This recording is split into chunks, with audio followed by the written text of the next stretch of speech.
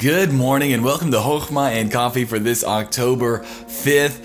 It has been such an exciting weekend, and I do thank each and every one of you for your grace and patience with the podcast that we had to put it on hold for a few days.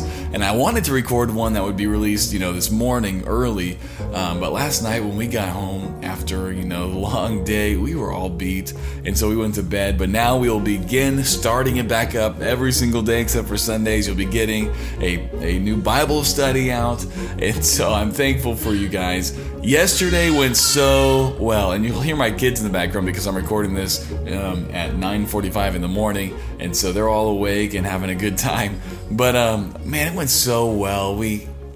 For me, that was the most difficult one, the first service, because I could not prepare myself for it because I didn't know what it would look like. I didn't know what we would encounter. It was a complete mystery. Now, every service, there's elements of that, but the whole service was a complete mystery. And so one of my prayers before the service was, Lord, help me not to be so stressed and nervous about this that I don't enjoy it. And God answered that prayer so much. I did not feel stressed during the service. I had the biggest permagrin on my face the entire time. I just had a blast. And it was just amazing seeing God work and just laying the foundation. We have a few there who are part of the community here in Grants Pass who are wanting to come. We have our team that's there. We had a few families from Medford who came up to visit.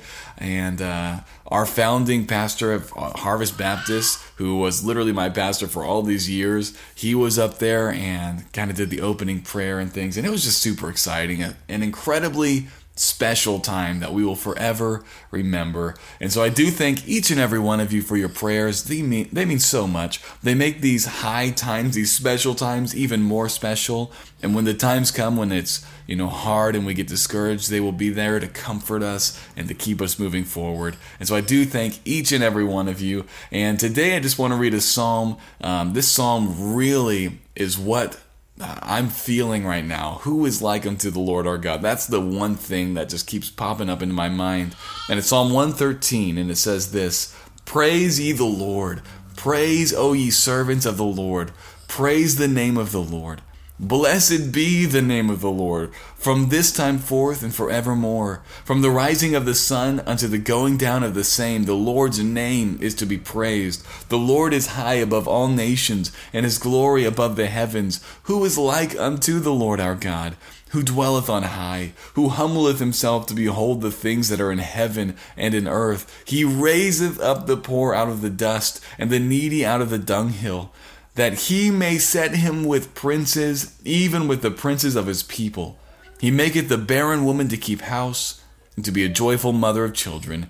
Praise ye the Lord. This is so rich, this is so good, that God can uplift the lowly, and he can help us out, and he can do things that we could never imagine.